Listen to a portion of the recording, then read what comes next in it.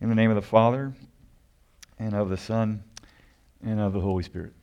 Amen. I promise I am not trying to be ironic, but imagine for a moment if 2% of the population of the whole world suddenly disappeared without a warning and without a trace. That happens to be the storyline of a series that came out several years ago, which I speak about with a certain apprehension because there's plenty of parts of it where my wife and I are going, now we got to fast forward through that part. Yep, no, that one too. But it was called The Leftovers. And it genuinely was a moment in which, it's very set in a contemporary frame, in which 2% of the population just disappears. And everybody has to grapple with the loss, with the confusion. What do we do? And in that sense, it's kind of like a Left Behind, the secular version. But if you have a series like that, there's no way you can avoid the religious imagery and the themes. You just can't. And they don't, fortunately. In fact, there's a montage on the very first episode of the final season that actually has a historical reference to it. Raise your hand if you remember from your U.S. history about the church community known as the Millerites. Anybody? One or two of you? It's a real thing. The Millerites were those that led and were followed under the influence of a lay preacher by the name of William Miller, who, based upon his long-standing reflection on the book of Daniel, had concluded that Jesus would return sometime between 1843 and 1844. So, save the date. And you know what people did? The Millerites did. And the montage at the very first episode of that final season documents, without a single word of dialogue, go back to that last slide there, this Millerite church community who are all being told that Jesus will be back around 1843. And the montage showcases a small family, mom, dad, kid, red-haired, right? And they hear about it, and they're enthused about that, and so then you see them selling all their belongings, and the night that they think it's going to happen, they don their white robes, and they ascend the ladder to the roof of their home, and they wait. And they think by the morning, they'll be gone. And then the morning light shows, and the confusion on their faces appears, and they descend the ladder, and they look at their pastor, and he goes, I got it. And, he gets more revelation, and then he gets onto his blackboard in the middle of the church service and erases the date that he had and puts up a new date. And then, meanwhile, the townspeople who kind of look at them like they're odd birds, they start to taunt and jeer at them, and the taunts and the jeers kind of weigh heavily upon the faces of this young family. But another night comes, another date comes, and they ascend the ladder again. They don their robes, they wait, and nothing. And by the end of it, the church community has dwindled, and even the marriage has begun to splinter. And all the while, there's no dialogue in that montage. There's just one song underneath it. Larry Norman's I Wish We'd All Been Ready. Somebody know that song. And that moment is not just a pot shot on the pace of the showrunners against Christians. It has a historical reference. That moment in time in 1844 was called, according to Wikipedia, the Great Disappointment. People heard, people hoped, people wondered, people waited, people ascended, and they descended each morning. And at this point you're going, well, Pastor, where are you going with this? Am I at the wrong church? Why do I lead in with that somewhat dispiriting early 6-minute montage from a show about 2% of the population disappearing? If you're just joining us for the last 4 weeks, we've been listening to a very short prophetic book known as the Book of Haggai. And the reason we've listened to him is because he speaks into a somewhat similar circumstance. A nation that has been panting after God, who has been in exile for no fewer than 6 or 7 decades, has been allowed to return home and begin to be rebuilding their lives together. And in rebuilding their lives, they meet all sorts of obstacles, most notably the obstacles within their own hearts. And we've been listening to that because in some ways it has an analogy for us. We are considering the possibility of trying to rebuild our common lives together. But we're not saying rebuild, friends, simply so that we can feel busy. You know, when you get lost, the Boy Scout handbook says keep everybody busy, right? Don't let them freak out. Don't let them get lost in their head. The rebuilding process is not just so that you and I have something to do. It's because we believe we're led by a story, that history is going somewhere and that there's a point to this. But I don't need to tell you this, friends. Life is full of disappointment. And you are not immune to that, even if you are gathering in this room today to praise Jesus. And the question that should be on all of our mind at some point is, what happens when the great disappointment of any number of kinds tempts us to be swallowed up by it? What then? We're going to listen to the very end of Haggai today. 4 verses. And we're going to try to make heads or tails of it. And by the time we're through, we're going to hear about 2 promises that I think lead us to think about 2 patterns, which when we consider those, I think will raise in yours and my mind 2 very legitimate questions, the answers to which I think offer us one very clear directive. 2 promises that evidence 2 patterns that lead to 2 legit questions that I think might offer us one clear directive. It's going to go fast. It's only 4 verses. You got to keep up. So can you stand? We're in Haggai chapter 2. We'll start in verse 20.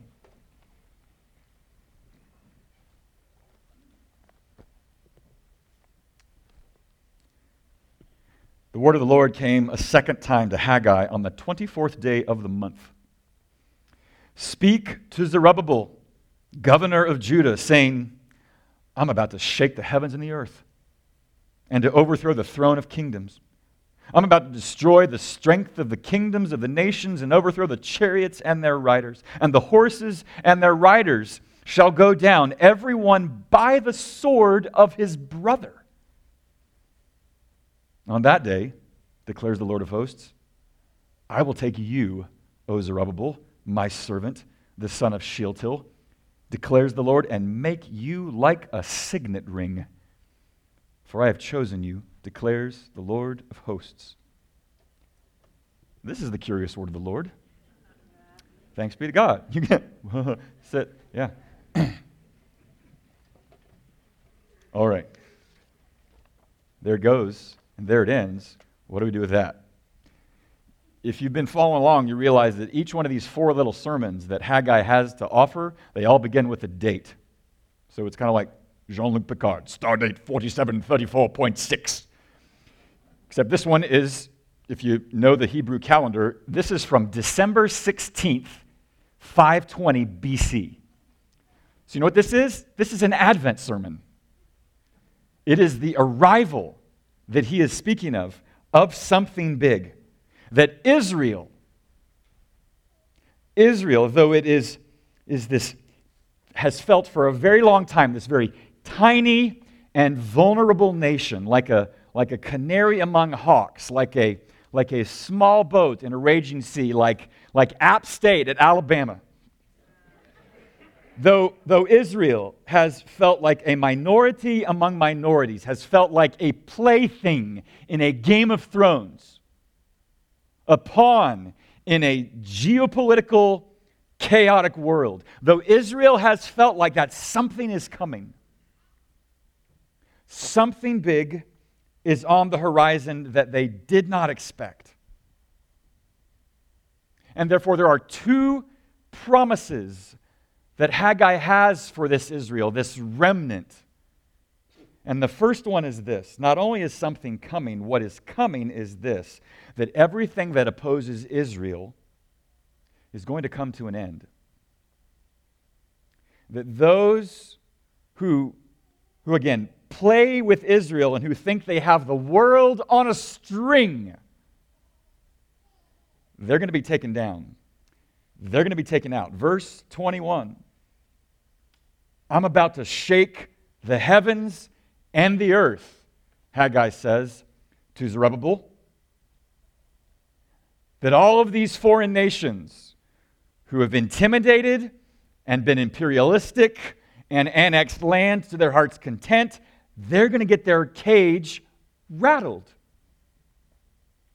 Rattled. And twice you hear the word kingdoms and nations overthrown. You hear about those strength be destroyed. You hear about horses and riders being thrown down. In other words, what's going on here is not some sort of small-scale operation. It is not going to happen in a corner. This promise has widespread implications. That's the first promise that Haggai is making to Israel. Something's coming, and it's going to go down, and that opposition is going to fall. But now there's a second promise. And that second promise has to do with to whom it is addressed. And in this case, it's Zerubbabel. Verse 23, on that day, declares the Lord, I'll take you, my servant, the son of Shealtiel, and I'll make you like a signet ring, for I have chosen you. All right, who's Zerubbabel again? He's the son and grandson of kings. And yet he was appointed governor of Judah by a foreign king. He's appointed by a Persian king to be the one to kind of round up Israel and kind of, take roll. Everybody here? Who's got a buddy? Buddy check? Buddy check. We're all going home. Zerubbabel is appointed to be that guy, to lead them home and to begin the rebuilding effort. But inasmuch as that kind of feels like an administrative effort on the part of how he's come to be in that role, the Lord speaks of him, first of all, as one who's been chosen. Not just one who has utility, but as one who has been set apart, designated. That's what the word chosen means. It's not just an ordinary word. Not everybody is spoken of as chosen. He is. And at the same time, that promise is, Zerubbabel, you're going to be my signet ring. Here's a picture of a signet ring, an Egyptian signet ring, an artifact. It was a ring that if you wore it, it represented authority. Kings would use it and they would put their stamp on official documents from the wax impressment of the signet ring. In Genesis 41, what does Pharaoh do? He takes off his signet ring and he places it upon the ring of Joseph. Why? Because he's setting Joseph over all of his land, over all of his granaries, to operate in his stead, to have authority that he has been bestowed upon by the one who is greater than him. The Lord is saying to Zerubbabel, you will act in my name. You will be my signet ring. I will place it upon you. And thirdly, to Zerubbabel, you will be chosen. You will be a signet ring, but you will also not rule for your own good. You will not be a dictator that loves to have power. You will not be a tyrant that seeks to wield that authority for your own purposes. You will be a servant. And that word there for servant is not typically ascribed to just anyone. It's typically ascribed to kings. Zerubbabel is no king, but he will be thought of as one like a king for God to call him a servant. He will act humbly. That's the promises. And you know what happens? Haggai ends. And we go, where's the rest of it? Who ripped out? What's up with that? I heard a theologian say recently, not every single scripture is written to you, but it is written for you. And the question is, so what's that for us? How do we find this text that has a very certain time stamp to it? How do we find something that's timeless? How does it apply? I've told you about the two promises. But whenever you read Scripture, you also should ask yourself the question, how do these promises in some way reflect a pattern in God? It's a really scary question that you ever put to your kids, or if you're a teacher, to your students. What are patterns you see in your parents? Tell us about something about them that's just sort of like you saw that coming a mile away, because it's just kind of what they do. It's their thing. That's the pattern. I've shared with you two promises that are very time-bound, but what do they say about two patterns in God? With each promise, I think there's a pattern that we have to grapple with that I think has a certain relevance for how we work through the passage. And the first one is this. Whatever God is doing in that moment, it speaks to this pattern in Him. that God's purposes for the world are comprehensive and often subversive. Don't worry, we'll define my terms here. What do I mean by comprehensive? You use words like heaven and earth, kingdoms and dominions and thrones and horses and riders. Comprehensive means there's no limit to the scope of his intention. As I said, this was not planning to be happening in a quarter. Haggai uses words that are too sweeping that you think he's going to leave out. That's just going to happen in this little itty-bitty place. No. There are broad and far-reaching intentions behind these purposes. And the reason I say it's a pattern in God is because what's happening here in Haggai chapter 2, verses 20 through 23, is not unique. And by that I mean this. Look, the Lord, according to the biblical storyline, starts with a small tribe, the family of Abraham. But his intentions, his sights are set on the whole world. He speaks and begins with the tribe, but God of Abraham is not a tribal deity.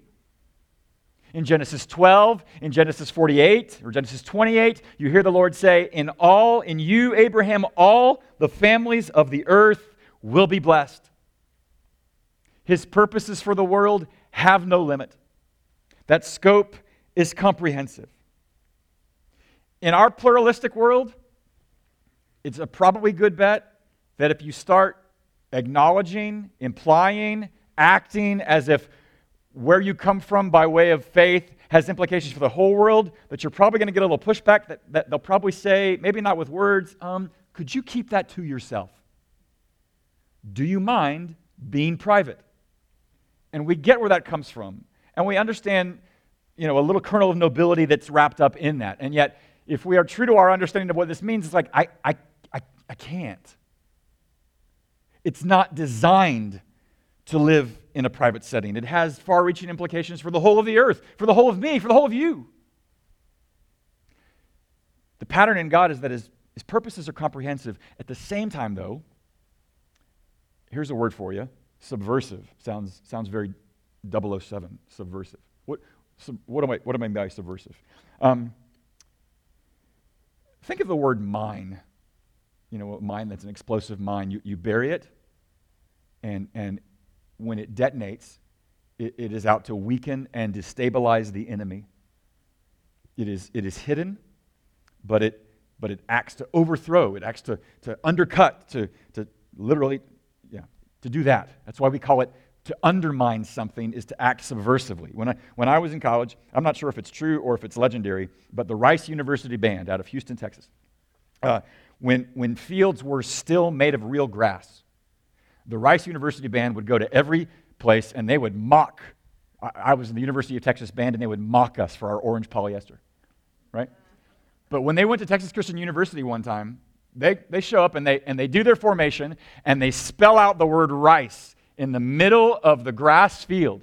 And at some point along the way, people began to notice that everybody in the band starts to shake their legs a little bit. Everybody, while they're in that formation. And we're all like, that's weird. What is that? Some sort of ritual? Well, 3 weeks later, what's happened? On the grass field, they now have a competing grass that is all grown up and it all says rice across Texas Christian University's football field. They had been there on the field and they shook their legs. They dropped the seed. Boom. They exploited a weakness in the system and found a way to leave their mark. Ha! When I say that the Lord acts subversively, if you were listening closely there, not only did you hear words about overthrow and stand down and turn around and destroy the strength, you also heard about when the horse and rider will be thrown down and the brother will die at the hands of another brother's sword. In other words, the way in which the Lord works, it begins to exploit and expose the internal contradictions of the powers that reign, and they begin to crack up and find those internal contradictions, and it falls apart in that way.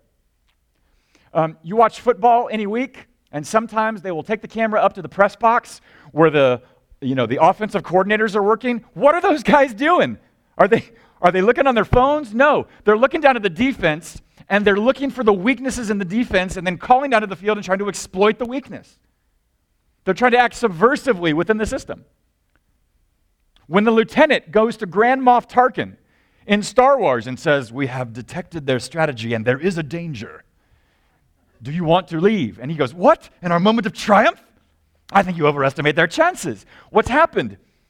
Luke and his friends have exposed a weakness, and they've come to exploit it. They've come to subvert it.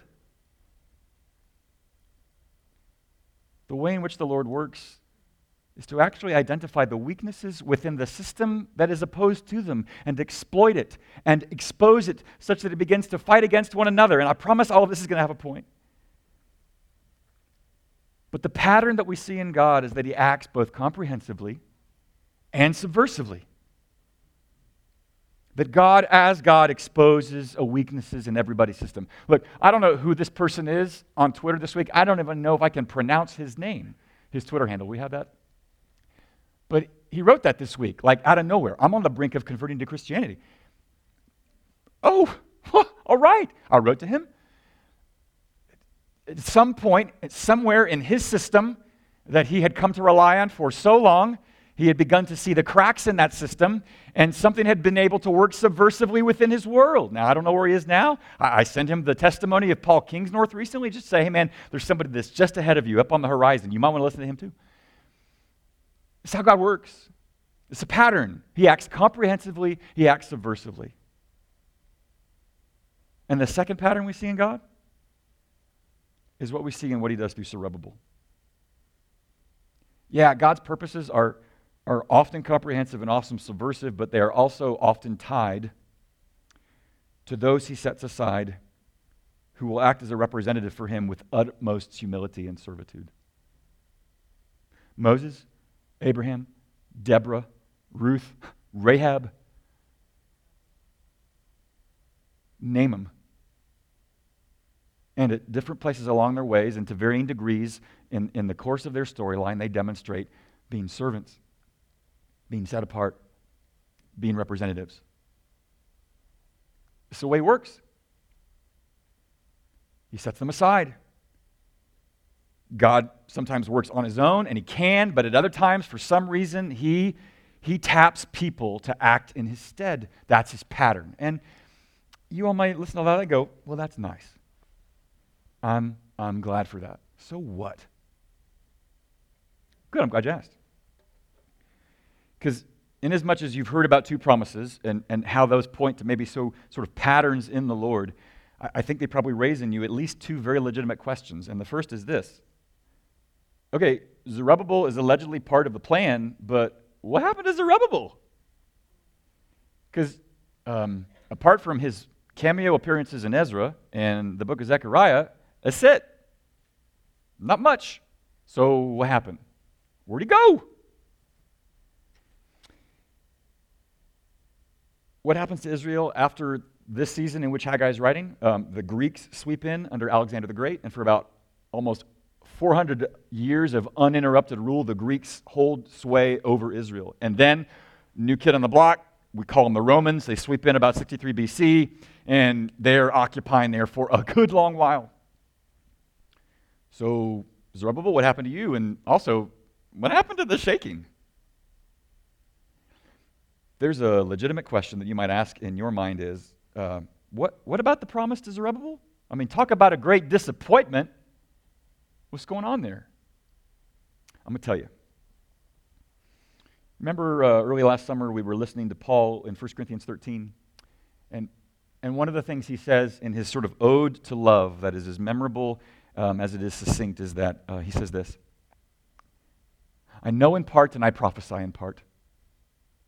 And right now we see through a glass darkly, but then face to face." Meaning, what he sees, he shares, but he doesn't see it all. And I think what is true of Paul is also true of Haggai. He sees through a glass darkly. He knows in part, he prophesies in part. And he certainly points to the person of Zerubbabel of having a part in God's promises for the world. But what he doesn't see is that there's some connection between him and somebody else that we might know. His name is Jesus, and in Matthew chapter 1, verse 12, in his genealogy, you see, "And after the deportation to Babylon, Jeconiah was the father of Shealtiel, and Shealtiel the father of Zerubbabel." Oh, there he is. One other place.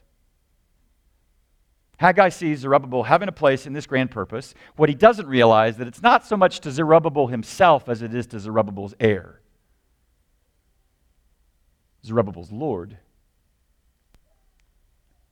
And you might see that and go, oh, great. This is why they send him to seminary. Fantastic. He finds those connections between the Old and New Testament. Isn't that neat? Jesus pulls down his album from the shelf, and look, they're in the album. There's Grandpa Zerubbabel.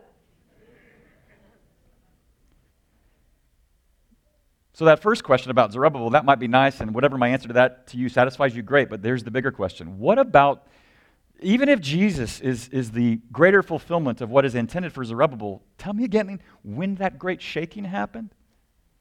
When did the overthrowing of powers and strengths and conquering? I mean, aren't we just back to the leftovers, standing on the top of the roof, donned in our white robes, waiting for him to come to his conquering, only to see the morning light come and dust descend and the disappointment bear on our face? What about that?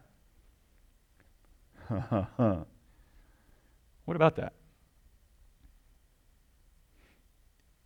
If you are looking up, waiting and wondering when the heavens and earth will shake, and when the Lord, through Jesus, will do his conquering work, if you are looking up, may I humbly suggest that you instead look in the rearview mirror of history and then to look all around you. There are evidences. There are things more than merely hints and suggestions that have an answer to your reasonable, legitimate question. I have mentioned this name to you before. His name is Tom Holland. He is not the guy that plays Spider-Man. He is a historian. He goes to church every week, but he's an atheist. Because as he studies history, he knows that inasmuch as you and I think that so much of what we have in our culture was inevitable, he's out to tell us through what he knows of history that's not true. Kids, this afternoon, I have a little experiment for you. I'd like you to go home, and if your parents keep their food in the pantry or in whatever shelf that is, I'd like you to go home and I'd like you to open those doors and I'd like you to just stare for a while. Look at all the food. And there might be part of you that thinks, I guess just the food just is there by itself. I guess it just arrived there on its own. Say that out loud, and then look at your parents. And let me know how that goes. Tell me what you learn when you look at the full pantry and you see it stocked, hopefully with good things that are healthy things, and then if you think to yourself, I guess this just is inevitable. That pantry's just going to be stocked. And then look at your parents and they say, no, it isn't. Somebody had to put it there, and somebody had to work in order to put it there. Friends, students and adults alike, you and I are heirs. We are beneficiaries of things that we thought were inevitable, but they are not. Let me give you some examples. Where in the world did you ever come up with the idea of somebody having dignity? Who told you that you had a worth and a value in yourself that had nothing to do with your name, your pedigree, your degree, where you're from, what you've done? Who told you that you have value, even if you have squandered it? Who told you that? It wasn't the Epic of Gilgamesh. It wasn't Norse mythology, Odin and Thor. They didn't tell you that. On the contrary, it wasn't Darwin. Who told you that you had value and dignity? Genesis did. Genesis did, because you're made in the image of God. It came from somewhere. It didn't just naturally occur. The spaghetti sauce didn't just naturally appear. Neither did dignity. What about concern for the weakest, the vulnerable, the poor? Where did that come from? It didn't come from the caste system in some Eastern cultures.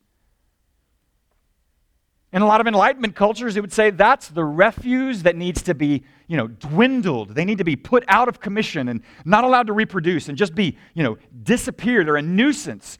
Who told you that the poor have value? I'll tell you who did. The Scripture did.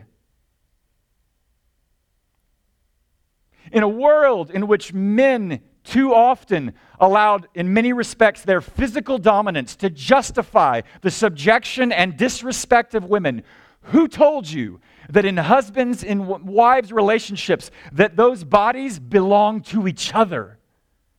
As much as a husband's body belongs to a wife as a wife's to her husband. Who told you that? It wasn't Aristotle. It was Paul. Tell me that God hasn't conquered already. Tell me that certain dominions and powers and ways of thinking haven't already been subverted.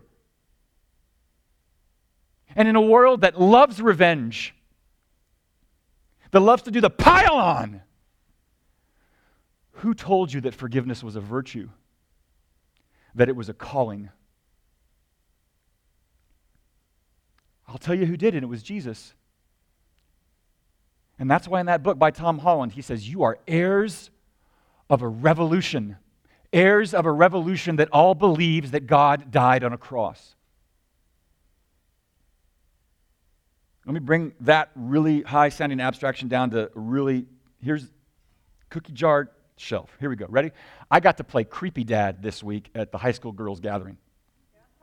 I was Creepy Dad. I wasn't there long, but I got to play Creepy Dad. I show up, and I had an impromptu question for the ladies. Didn't prepare them, and I asked them this question. First of all, anybody in your school, you see any bullying going on in your school? Hands go up. Next question.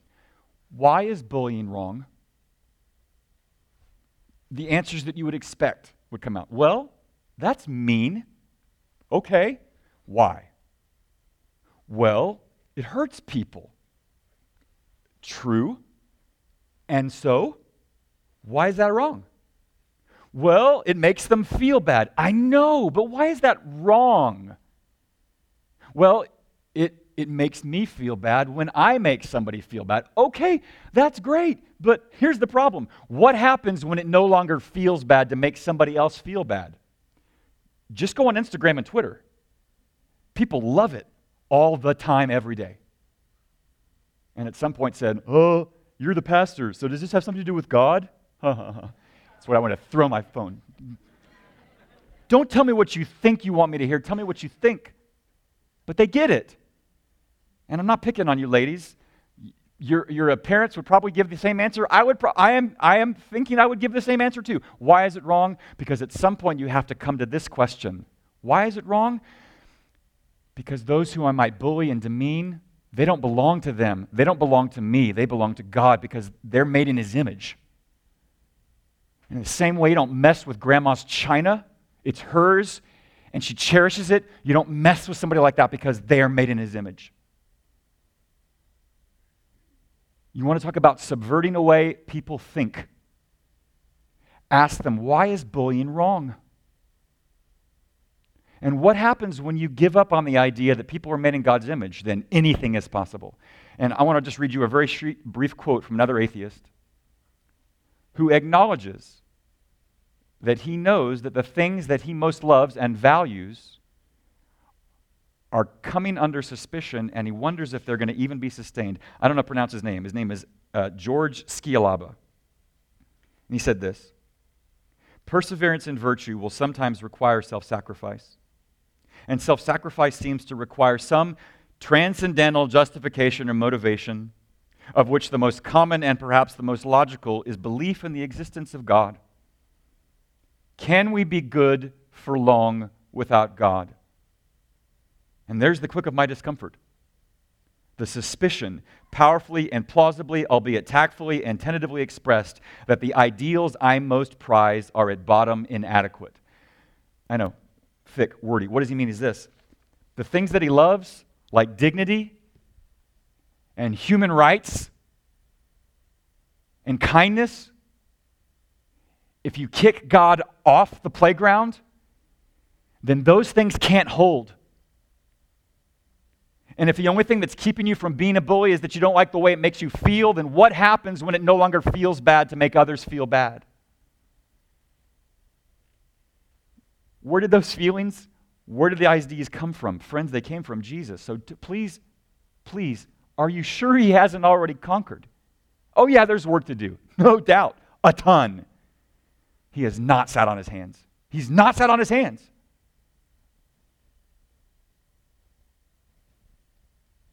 And leads me to the one place in which He's done His greatest work.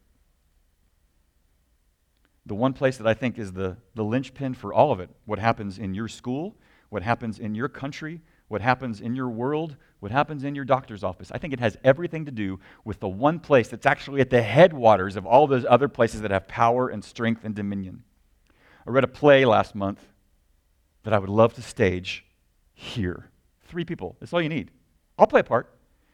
It's written by a guy named Vicchio, and it's called Ivan and Adolf, The Last Man in Hell. It's an imaginary conversation between Adolf Hitler and Ivan Karamazov from Dostoevsky's Brothers Karamazov. And one person at one point says, this is what is true of heaven. Heaven is full of people with nothing to prove. Heaven is full of people with nothing to prove.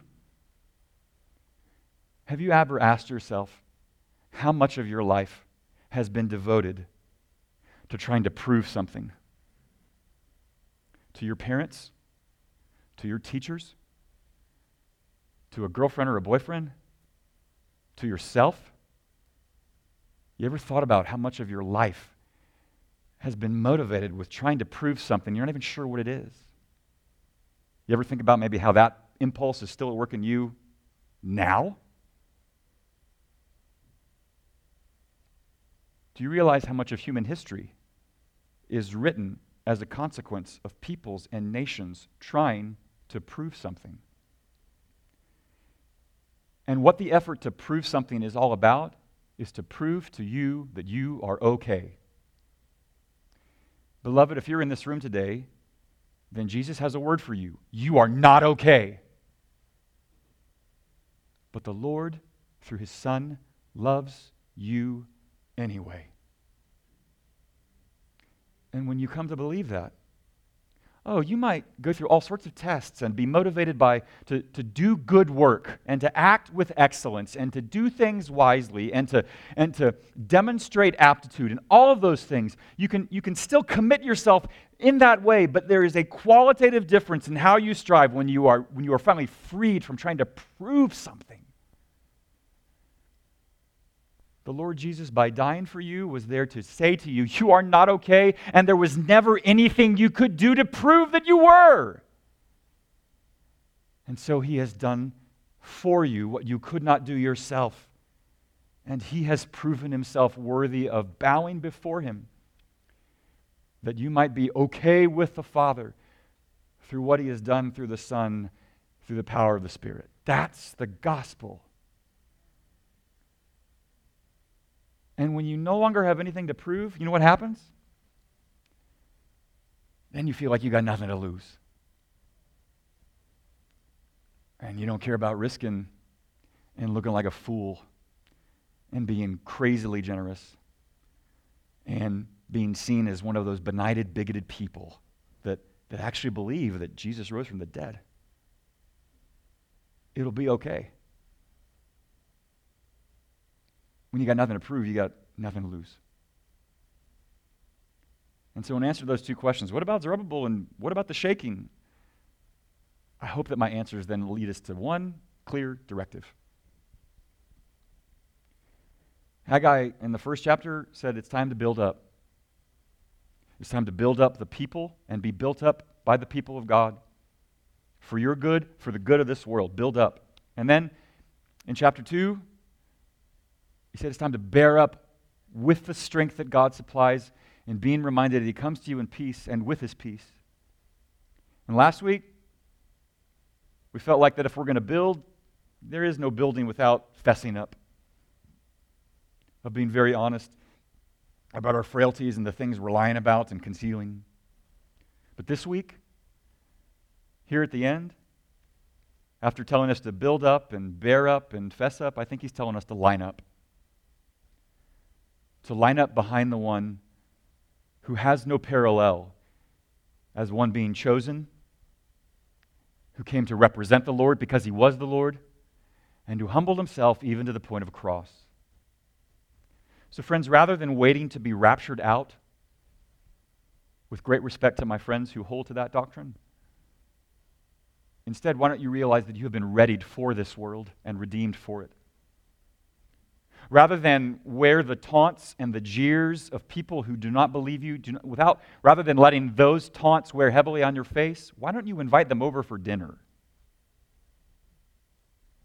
And rather than merely wring your hands at all the things that you find to be absent of mercy and of kindness and of justice and of love, did you realize that even in your small story, with even your modest life, there are ways to subvert those patterns and pressures and reigning things and ideologies just with your life, like he did with his strength? Next week, we're going to start listening to the Gospel of Mark with one simple question: what does it mean to follow him? Here we pass the baton between Haggai and Mark and say, let's line up and let's learn how to follow. Let's pray. Father, what now? Where do we go from here? How do we love each other well? How do we confess? How do we love our enemies? How do we find the strength that is strength from you? How do we persist when many days and even probably tomorrow we'll feel numb, losing the plot? Thank you that you've come for us. Thank you that there is a strength for us and a kindness for us that has absolutely nothing to do with our worthiness to receive it. Thank you that you've given us Jesus. Help us to see him and to know what it means to walk behind him and with him. In Jesus' name we pray. Amen. Thomas McKenzie was an Anglican pastor in Nashville. And last month, on his first day of sabbatical, he drove his daughter to school in Texas, and they had a car crash and both died in it. And one of the practices of his parish was at the end of every service, he asked everyone in the room to do one thing if they can.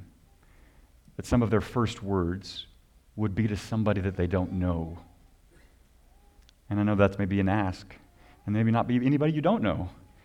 But if that's true, I wonder as we close that maybe some of your first words can be to somebody that you don't know. We're here for one another, and especially for those that know no one. He who testifies to these things says, surely I am coming soon. Amen. Come, Lord Jesus. The grace of the Lord Jesus be with you all. You're dismissed.